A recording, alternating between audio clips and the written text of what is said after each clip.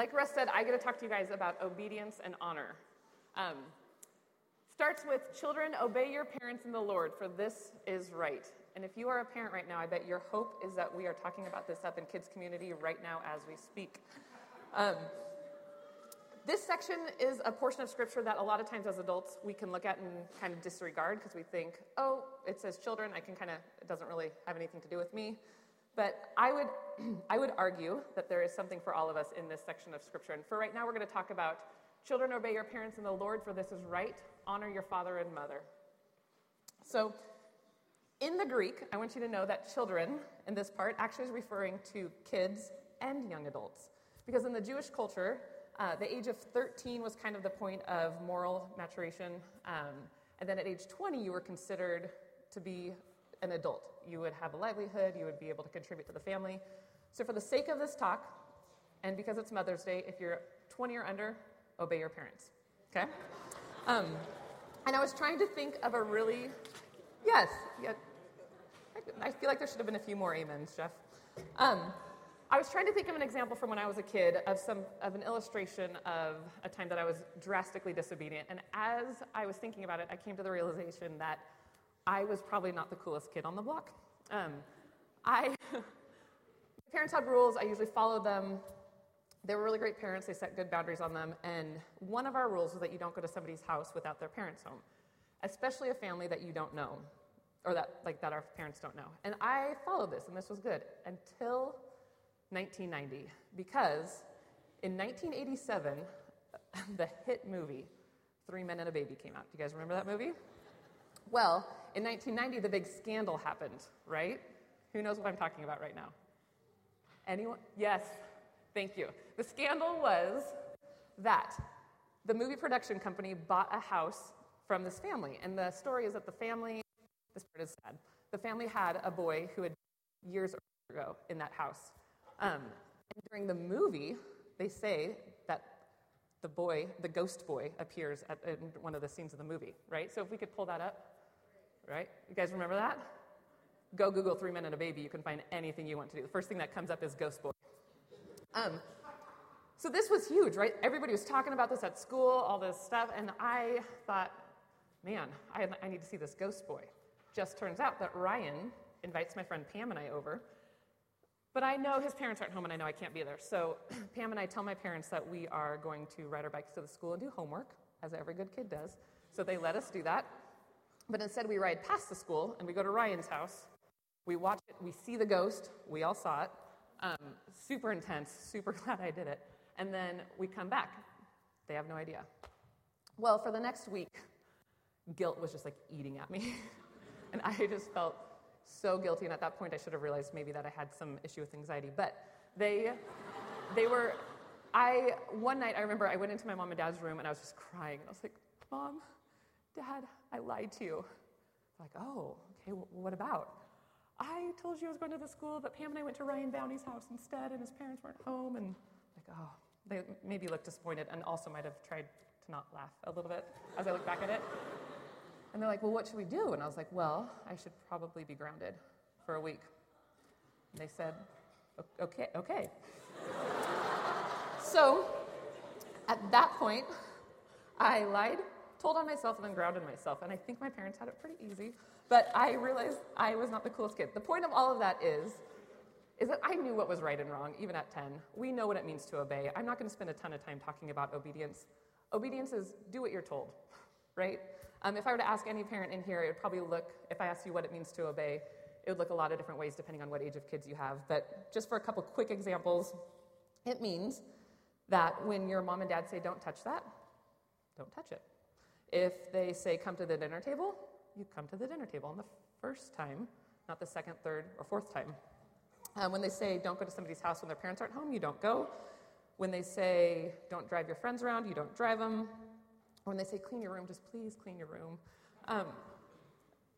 Because it says, obey your parents in the Lord, for this is right. Because your parents are doing their very best to love you and take care of you, and they may not be perfect. They're going to make mistakes, but they are doing their best to care for you and in the best way that they know how. So obey your parents, okay? But as most of our kids, and I know I was talking to young adults as well, as most of our kids are in kids community right now, The part of the scripture that intrigues me the most is the portion on honor. This is one of those verses that in some ways seems like it might just be a simple reminder that Paul was sharing. And for them back then, he probably was using it as a simple reminder and not some big radical new idea and new thought. But today, part of me wonders if this passage is actually a completely radical thought for us, the idea of honoring our mother and father and honoring others.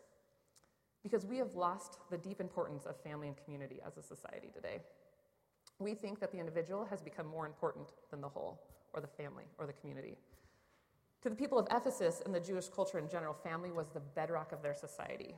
Everything was built on family. The family was a central part of what shaped the perspectives on the world. How to deal with people, how to respect people, how to honor people. They learned how to spend their money through the family, how to treat others of the opposite sex, how to work, what to do for work. The family was the bedrock of the society and of their faith. When you got married, you didn't move out. You actually moved in with your in-laws. Picture that. Instead of building a house far away, you are building onto your in-laws' home. Families lived together and took care of one another. In other words, you didn't have a honeymoon, you had more of an extended family vacation.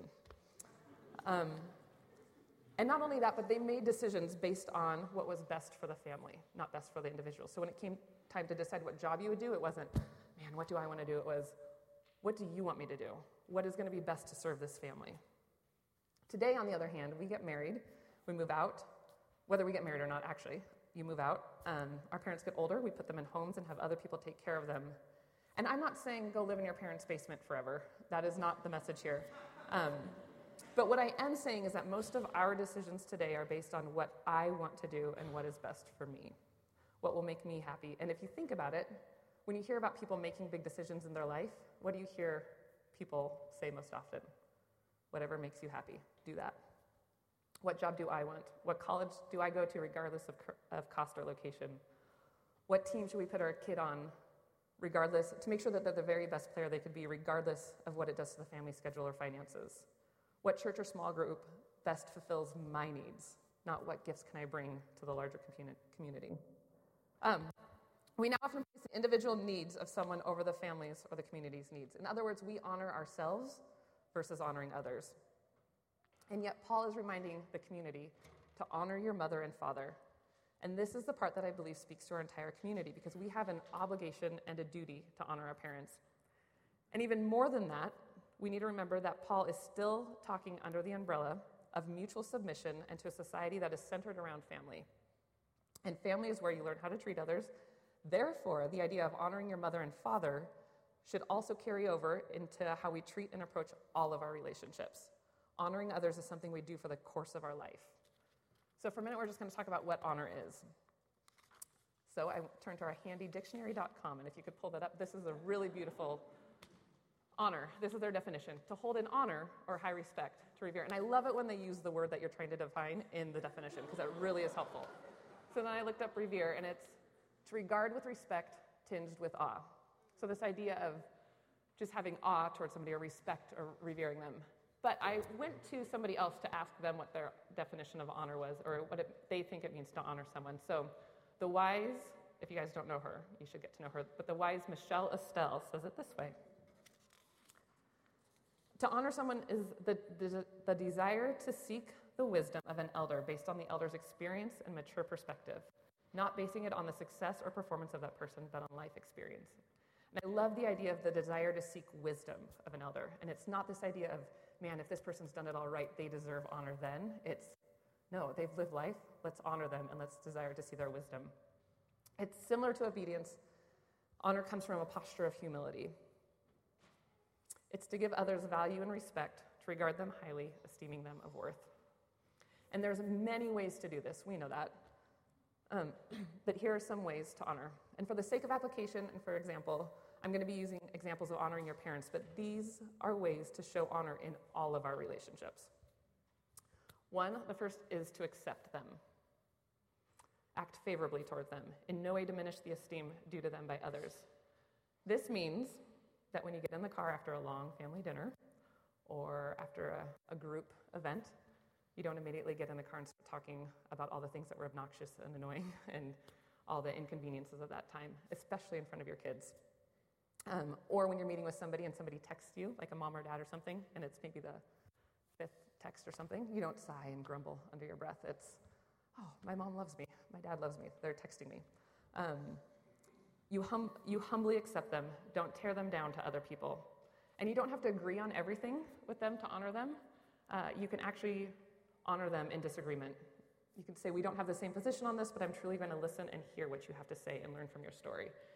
And actually, this played out just a little bit ago with my parents, who I love, and they're really great. But my husband, Brad, and we went to dinner with them a little while ago, and we were talking about a subject that maybe we didn't see eye to eye on. And it was a long, intense conversation. It was probably 2 hours. I think it was on my dad's birthday, which was super great for him, I'm sure. But I left, and it was this beautiful conversation of us honoring one another, because we truly sat and we listened to them and we asked them questions about why they thought what they thought, and they did the same for us. And it was not this big fight and argument, but man, I don't understand why you think that. Why? Tell me more. And so then we would learn, and then they would ask us, tell us more, and then we would tell them. And so it was this really beautiful idea of honoring, and I felt very fortunate that I had parents like that who would sit and listen to us and that I could listen to as well. So this idea of accepting them for who they are and not comparing them to others. So the second way, that's accept. The second way is to appreciate them. As difficult as it may be for some, it means finding the best in them, looking for things about them that you admire, or at least that you tolerate. Understand that they are humans too. They make mistakes, and they have faults. I know this because I'm a parent, and I make a lot of mistakes, and I have a lot of faults. But they have good qualities too.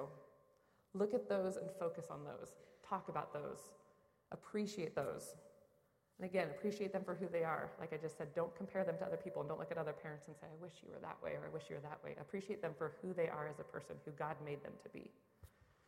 And appreciate them by listening to them. Listen to what they have to say. Ask them their story. Everyone has a story. They're speaking from a lifetime of experience.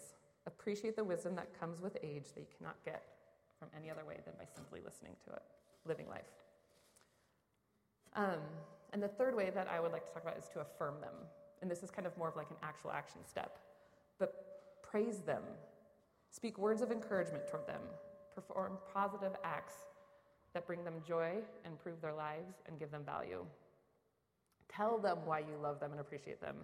Tell them the good qualities you see in them and the ways in which you hope someday that you are similar.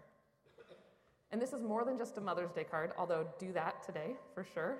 But this is more than just a Mother's Day card or a phone call on their birthday and then playing nice at family dinner. But give them your time. Go out of your way to value them, to show them value. Let them know and show them. Ask for advice. Desire wisdom from them. Make decisions within a community.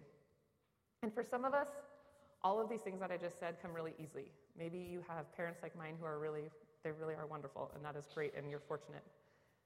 But I also am very aware that there's people sitting in here who that is not the story for, and I know that's harder and a lot more difficult, and I'm not going to pretend to have an easy answer, especially when you have parents who maybe have abandoned you, or parents who have made choices that left you with deep pain, or parents who manipulate and hurt you. And like I said, I don't have an easy answer, but I do think it is still possible to honor them. I do think you honor them in these type of situations. It needs to be with healthy, emotional, and protective boundaries, but I do think it's possible. And this is not something that's easy and should be done on a whim, but something that should be thought out and talked about with help. And we would love to talk about that with you if that is your case. Any of us on staff or our elders would love to dive into that more deeply with you.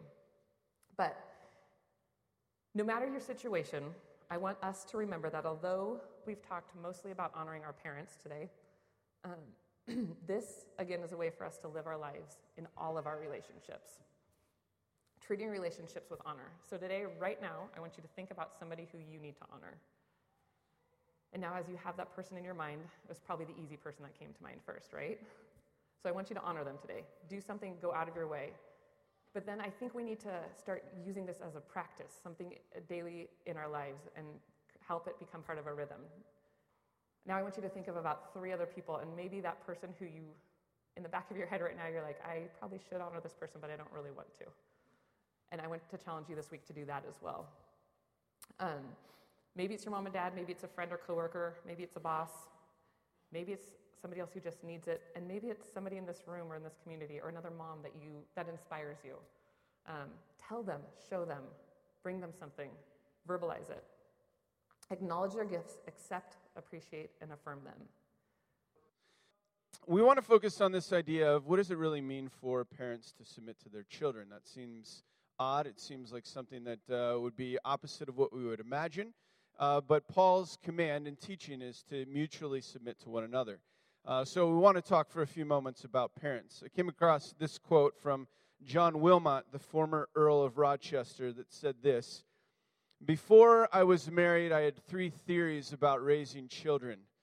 Now I have 3 children and no theories." I think that is an appropriate statement. For many of us, we understand the weight and the sacred responsibility of parenting. There is a significant importance to that particular role. And I would probably echo what John says. This morning, the attempt really is to look at what does parenting look like in this particular idea of submitting to one another. I'm going to focus most of my attention on the idea of application. I think so often we try to fill our heads with more information and knowledge that we sometimes don't allow that to hit the ground. And so I want to spend most of our time looking at what does it really mean to flesh out these ideas and to be really applicable with these concepts. Our passage for the morning, for this particular section, is this: "Fathers and mothers, do not provoke your children to anger, but bring them up in the discipline and instruction of the Lord." Fathers and mothers. Now, I'll say that because while it is fathers who are addressed here, most commentators acknowledge that it is fair to see these instructions as being written to both parents. Greek society was patriarchal, so Paul addressed the mothers through the fathers. And we are on good ground allowing the verse to speak equally to both parents. So, as we consider this idea of provoking mothers, you're not off the hook. All right? Provoking one another, or provoking our children. What's interesting to me is that Paul, what he tends to do is focus on parenting, and he only does it in a couple places. There's not much in the New Testament that truly speaks to this idea of parenting. But in 2 of the occasions in which he does speak about it, this same idea of provoking comes up. So you see it in our passage today, Ephesians, don't provoke your children into anger. But you also see it in Colossians. In Colossians it says, along the lines of fathers and mothers, don't provoke your children lest they become discouraged. So Paul, in all of his instruction on parenting, which isn't much, he tends to double down on this idea of provoking. So there has to be something significant to what provoking truly is. For a lack of definition, instead of giving you the Wikipedia definition, I think the best way to define provoking is really to consider an illustration. And the one that most resonates with me is this idea of a fire. If you've ever been around a fire pit and you've got little smoking embers in there, to exasperate or to provoke would be to either fan that fire so that the flame becomes hotter, or in some cases to throw additional sticks, logs, whatever on it to grow the flame. Or in some of our cases, provoking our children is just like busting out the lighter fluid and squirting it on. And all of those illustrate the same idea, that you are like creating the flame, that you're taking what's there and you're provoking it, you're continuing to ramp up the energy in it, you're riling, you're creating unrest. All of that is behind this idea or image of provoking. It's stirring up in your children things that are not ideal. So the question then becomes, I think, what does it really mean, or how do we exasperate our children? How do we do that, and what does it look like? And what I want to do is give us a few illustrations of what this might look like beyond what you would consider the obvious ones. Obviously, showing favoritism is going to exasperate children. Obviously, verbal and emotional abuse will exasperate children. There's a list of things. Just being inconsistent with your discipline would be another. I want to go beyond those a little bit and talk about some other ways that I think we see this concept fleshed out. But before any of you in here think to yourself, well, I can just kind of put it on cruise control for the next few moments because I don't have any children, so it's impossible for me to be guilty of exasperating them. I would argue that you can exasperate really in any relationship, that you can cause dissension, you can rile up, you can create ill will in any relationship. And so what we're going to be talking about in these illustrations, I think, are applicable to all of us. So let me just give you a few. Number one, a well-meaning overprotection. Well-meaning overprotection can absolutely just frustrate and discourage our children. What I mean by that is not giving children the space and the freedom to make decisions. We smother them. We say, these are the things you can't do, and we create a huge list. And these are the things that you must do, and we create an even bigger list. And so we overprotect them. We find ways to negate what they are responsible for in some ways. And I think what it ends up doing is it doesn't give them permission to fail. That in failure there's great learning. And so it's creating space that's appropriate for their age and appropriate for their maturity to live into it and learn. So one way is we overprotect. The second is we use love as a reward or a punishment. What I mean by that is we simply give or extend more love when they tend to be doing things well, or we withdraw or hold back love when they tend to be doing things that aren't necessarily our desire. And it's very quickly that a child can recognize those moments when love is being withheld and how often it is connected to their behavior. And so one way that we can exasperate our children is this. A third is we overemphasize achievement. What I mean by overemphasizing achievement is that we put such mounting pressure on their ability to perform, to achieve, to accomplish, that it goes beyond the bounds of like the normal expectation, that they begin to feel a great weight or a great pressure, and oftentimes come to the conclusion that it's impossible for them to ever please their parents. They maybe never can quite reach the level that was desired, and so we can overemphasize achievement to the point where they begin to feel burdened and weighted down. Another is that we're emotionally absent, which basically the idea behind that is we want to keep our life free from intrusion. We don't mean to say it that way, but we are essentially saying that we can become inconvenienced at times by our children. So we always find ourselves busy doing something. We're always fixing something. We're always on a task. Maybe we're doing work at home. Maybe we have to make an extra call. Maybe there was something we wanted to do in our garage, something we wanted to get done. And so all of that inadvertently leads to this space where it's like, hey, not now, I've got this going on. Oh, not right now, I'm busy. Oh, maybe a little bit later. And so what happens is we're physically present, but we're emotionally absent at the very same time.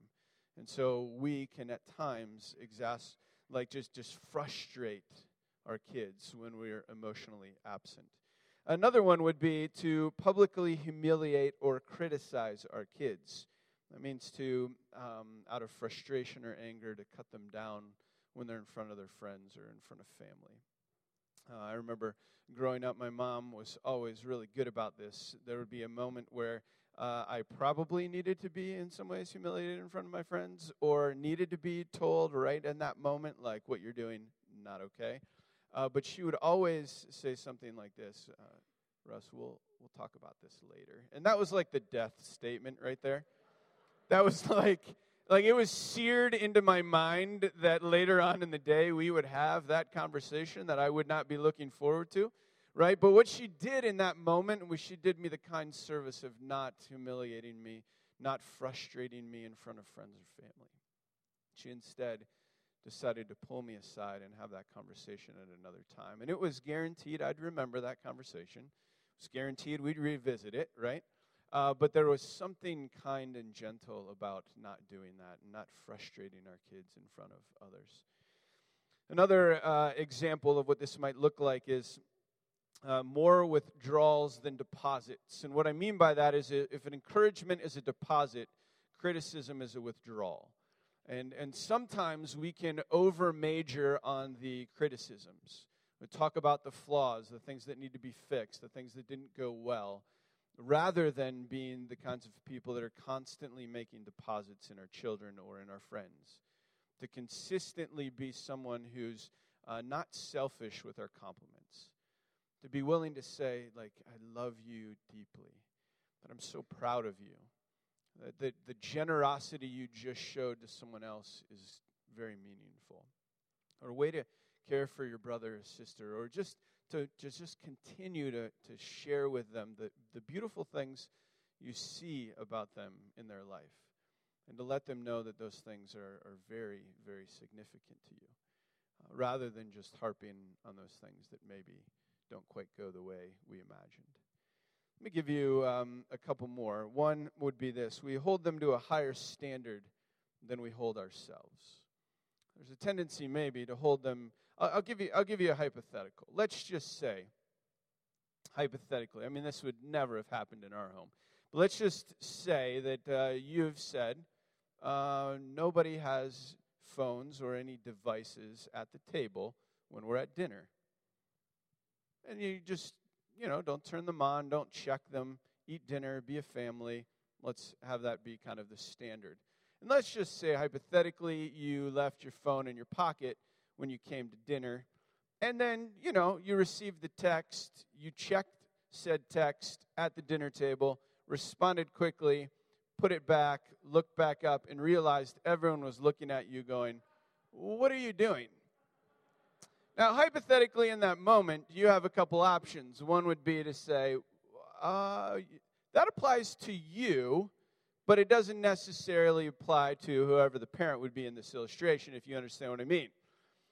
Because it's an important work thing, or it's I really had to get back to that person, and I was awaiting this text, and it finally came in. And your kids may tell you, well, that doesn't matter because we kind of have a unwritten rule or a code that we desire to live by. I give that as an illustration because I think it's true that we can often hold our kids to a higher standard than we actually live out ourselves. We criticize them for maybe speaking about someone else, and yet we find ourselves in the front of the car talking about somebody else, and they're in the back listening. I mean, we could list story after story or illustration after illustration highlighting ways in which we perhaps hold them to a higher standard than we hold ourselves, which leads to the last one I feel like we should bring up, and that is this, that we never say we're sorry. Another way to just frustrate our children or to provoke them to anger is to actually never apologize. To be in a place where you lose your cool, and it's going to happen. To be in a place where maybe you say something you regret. To act in a way that you know is inconsistent with what you've asked of them. Maybe you fail to listen when you should have. Maybe you even discipline the wrong child. I know that probably would never happen to any of you, but there are times when two people are arguing and you thought that it was the one person's fault, come to find out it's the other. In all of those moments, I think what we should have the opportunity to do is to walk back into the room and just simply apologize. To say, I'm sorry. Either the way I handled that or what I said or what was done or the way I responded to you was inappropriate, and I am sorry. Will you forgive me? It is a wonderful way of not only submitting or showing the importance of that, but I think it's also a beautiful way of living into the gospel, right? That we have this false illusion that perfect parents somehow best demonstrate what it means to know and love and follow Jesus. I would argue that it's parents who are willing to say, I need the gospel in my life as much as you need the gospel in yours that are the ones that are most transformative. The ones who can honestly say, I'm sorry, will you forgive me?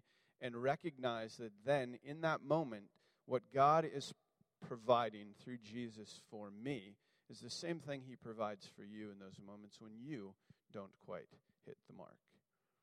And so being able to live into that and to really honor our kids in that way, I think is a beautiful, beautiful thing. And again, these hold true whether you're a friend or whether you're a parent. So the text says to us this, don't provoke your kids unto anger, but instead bring them up in the training and instruction of the Lord. All right? So bring them up in the discipline and instruction of the Lord. Some versions say training and admonition. The big idea is, in the first section, is discipline is really the word for training, and instruction is really, literally means to put sense into the mind. So it's like to take common sense and shove it into their brains, is really this idea of what instruction means, right? So what the scriptures are saying here is to train them or to bring sense into their mind, to help them to understand something. It's very similar to the teaching we have in Proverbs, which is train your child in the way they should go, and when they're older, they will not depart from it. You've probably heard that before. Proverbs 22:6. Now, the interesting thing about train in the Hebrew is really that it has four big ideas to it, four things that you can kind of help to understand what the word is communicating based on its usage in the Old Testament. And here's a few of them. It means to dedicate or to inaugurate something. It means to throttle, to make narrow, or to discipline. And a third use is the idea of instruction, to maybe introduce someone to something or someone. Now, each of these ideas in and of themselves are important, and each of them collectively, when you put them together, I think they speak to some very significant ideas. But I would also argue that maybe this understanding of what it means to teach or to train or instruct has led many of us to conclude, or has led the church at large at times, to conclude that actually parenting is a bit like a formula. That if you follow a consistent formula, you're going to get a consistent result at the end, right? Or maybe another way of describing it is if you follow the recipe. If you have like 2 parts discipline and 3 parts humor and 1 part or a little splash of TV, but not too much TV because it will really turn things a bit sour. But you want them to have some of these, but you got to keep them away from these. So it's all about like ingredients. What are you putting in? And if you put it right in and you bake it at just the right temperature, out pops these cookies that taste amazing, or in this case, these kids that are incredible. Like world changer, unbelievable, right? Others of you, if you're not relating to the cooking illustration, it's a bit like putting together IKEA furniture, okay? And what I mean by that is, like, you get all these parts, and you're like, man, and it's kind of like parenting, right? You sit down, you open the box, the whole thing's there, you get the kid, and you're like, why is there no instruction manual with this, right? And everybody's kind of freaking out for the first week or two, and you're like, I don't know what to do. And then you go, oh, here's the instructions. Everybody's been telling us if we follow these parts. They even provide the little tool in the IKEA box, and then you start putting the thing together. If you get it wrong a little bit, it's okay because you just backtrack on the ingredients or the demonstration, and then you like re-put it together, and it's perfect. It's perfect. How could it go wrong, right? And so I think these ways of thinking about it often lead us to those kinds of conclusions, which we would also probably acknowledge as maybe not the best thinking related to the idea of parenting. But there is this fourth way of understanding this concept of training and instruction that I think is really significant. And it means to create an appetite. It means to create an appetite. And so what would happen, the word literally meant this. It meant palate or roof of the mouth. And the idea was that midwives back in the day would take a little bit of olive oil, or they would take some oil from crushed dates, and they would just put it on their thumb and then up on the palate of the little newborn baby to create a desire, to create an appetite, to get them to taste it and then want to eat. And so the idea is, man, what does it look like to create an appetite? What does it look like to instill in our kids, not a formula, not a number of verses that need to be memorized, or a number of Bible classes to attend, or a number of church services to go to, or should they sign up for Awana or not. But the big idea, rather, is what am I doing to create an appetite for knowing and loving and following Jesus? What am I doing to instill in my kids these values and these desires that can be nurtured, right? And when I think of this concept, I can't help but think of Mr. Miyagi, okay? Many of you are familiar with Mr. Miyagi as I would say in many ways Mr. Miyagi is like the penultimate discipler, okay? The person that demonstrated the greatest means of inspiring his student to learn. To think about it in the area of parenting, the big idea is to so live into creating an appetite in your kids that they begin to embody or practice or live the way of Jesus naturally. They don't have to refer to the manual. They don't have to have certain things downloaded, but they pick up naturally the ways in which we're modeling things, the things that we're instructing them in, the ways in which we come alongside. We could even think about those ideas or those illustrations of painting, right?